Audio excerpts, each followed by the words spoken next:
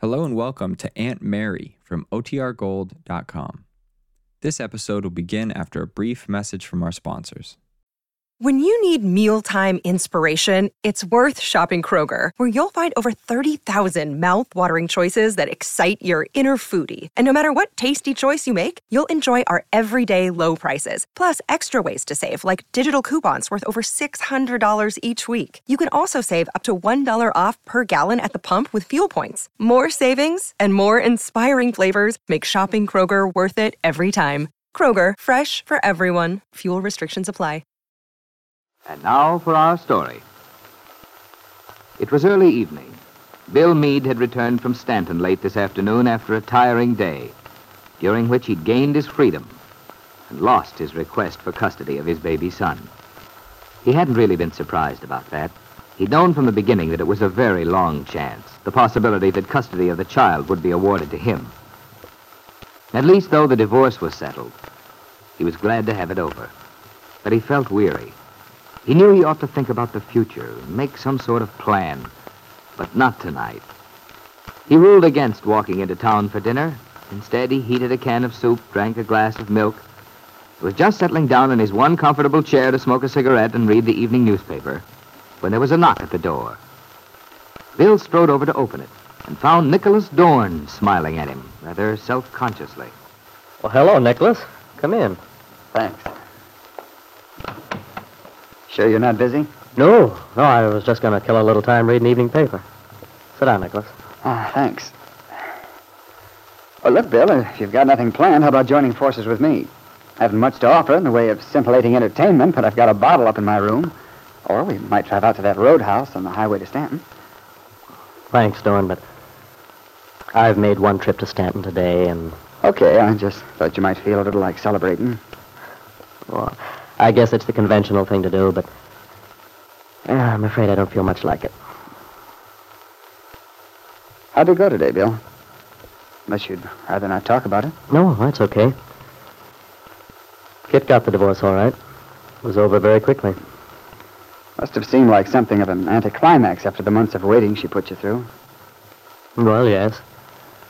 But I'm glad it was short. Darn grateful that we didn't have to go through the wrangle of a contested divorce. After having met your former wife, I'm surprised you didn't. She's... Well, it's hardly the time for postmortems. What about your son, Bill? Or is that a foolish question? Very foolish, I'm afraid. Kit was awarded custody of the child. That accounts for your somewhat battered look. You really hadn't expected anything else, had you, Bill? No. I knew it was one chance in 100. Oh, but you know how it is, Dorn. I thought something might happen. Sure. But I'll be okay once I get used to the idea of not seeing that kid of mine. At least, I hope I will. It's funny what happens to you when you have a kid. It's knowing you have a certain responsibility, I guess. But you feel as if you owe something to this person who would never have existed if... I think I can guess how you feel. Of course, you know me. I'm the gay young bachelor type. Man about town, all that sort of thing. Who do I think I'm kidding, I wonder? Not me, anyway. Well, Bill, since you won't subscribe to my suggested treatment for the troubled mind, I better shove off. I wish you wouldn't, Dorn. The girl at the newsstand at the hotel is holding a couple of mystery stories for me, and to quote her, they're really very scary, so I'm sure they'll put me to sleep very quickly. You know, when I started over here tonight, I had some idea that maybe you'd need a drinking companion or something like that. I was feeling pretty much at loose ends myself, but actually, I don't think misery loves company, do you? Well, as a matter of fact, I'm very glad you stopped by tonight. Because aside from its being swell of you, Dorn, I think there's something we ought to discuss. Oh, what's that? Peggy. Well, I had my mind firmly made up not to mention that subject tonight. Oh, I think we should. At least, there's something I feel I should tell you. I almost wish you hadn't been so darn decent about everything. It's much easier when you hate a guy. Want to give him a punch in the nose. Yeah, I know what you mean. Nicholas, you know I'm in love with Peggy. I always have been. But I have to find out how she feels about me. You realize that, don't you? Realize it? So that's what I've been hanging around for. If I had any sense, I should have cleared out, I suppose, but I decided to wait until your marriage and all that got settled. I knew you couldn't make a move before that. Well, now it's happened. Yeah. Bill, so far as I'm concerned, I'd appreciate your taking me off these tenterhooks. You see, I may be crazy, but I'm uncomfortably sure that Peggy's in love with you. Always has been. Of course, there's a faint possibility that I'm wrong. You're the only guy who can find that out. This is the darndest setup, Nicholas. I can't wish myself any good luck without at the same time planning to cut your throat. Oh, don't worry about that.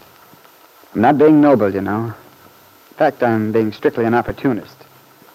I just want to know the worst, so I can begin the slow process of getting back on my emotional feet if it's possible.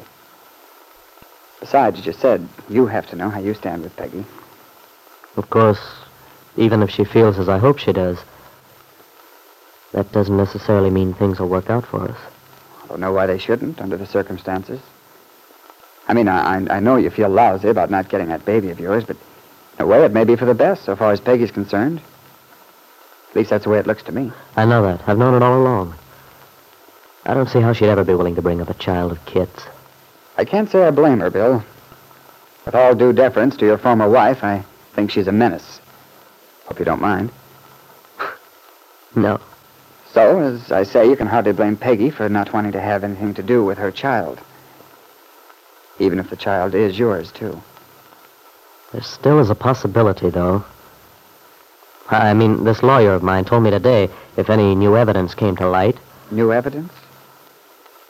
What effect would that have? Well, if there were anything we could prove which pointed to Kit's not being a suitable parent. You mean you could reopen the case or file a new claim, whatever they call it, and you might get custody of the baby after all? Yeah. Oh, it's probably not even worthwhile considering, but it could happen. It does make a difference, doesn't it? Because if Peggy is in love with you and you did get together on it, and all of a sudden you found out you could have the child anyway. It wouldn't be so good from her standpoint. And yet maybe you think I'm nuts, but I have to take that angle into account. No, I don't think you're nuts. But I'll tell you this, Bill. I'm worried about Peggy. About what she might do if you guys don't talk this thing out. What do you mean? Well, I'm afraid she might do something foolish. Such as marrying me. Well, if that's what she decides, what she wants. Wouldn't necessarily be the thing she wants, Bill. She might do it out of desperation, just to burn her bridges. I've held out as long as I could. If I hadn't, Peggy and I would have been married long before this. I know. You're an amazing guy. Maybe I'm a dope. I just didn't want her to butcher herself up if I could help it. And I've been motivated by a certain amount of self-preservation. It's getting very tough, frankly. I'll tell you something, Bill. I'm rapidly approaching the moment when I'll forget my scruples and marry the girl anyway, whether she's in love with me or not, if I can get her. Nicholas, I've told her I had something to ask her. As soon as I was free. Well, I'll feel a lot better when you go out to the Lane farm and ask the little girl that big question. If by some happy chance I'm all wrong and she doesn't love you, brother, you just watch my dust. So the sooner you find out, the better, as far as I'm concerned. And me. Maybe I could go out there tonight. Fine. And in case you think I'm not wishing you good luck, I'm not. Nicholas Dorn and Bill Meade shook hands, rather solemnly, despite Nicholas's trying to cover up his true feelings by joking. At last, he thought, as he drove back to his room at the Brown Palace Hotel, he'd know where he stood once Bill and Peggy talked things over. Of course, as Bill had said, it would make a difference to Peggy if Bill should get custody of that baby. But it didn't seem very likely that he would. And yet there was one person in Wakefield who might just bring that situation about.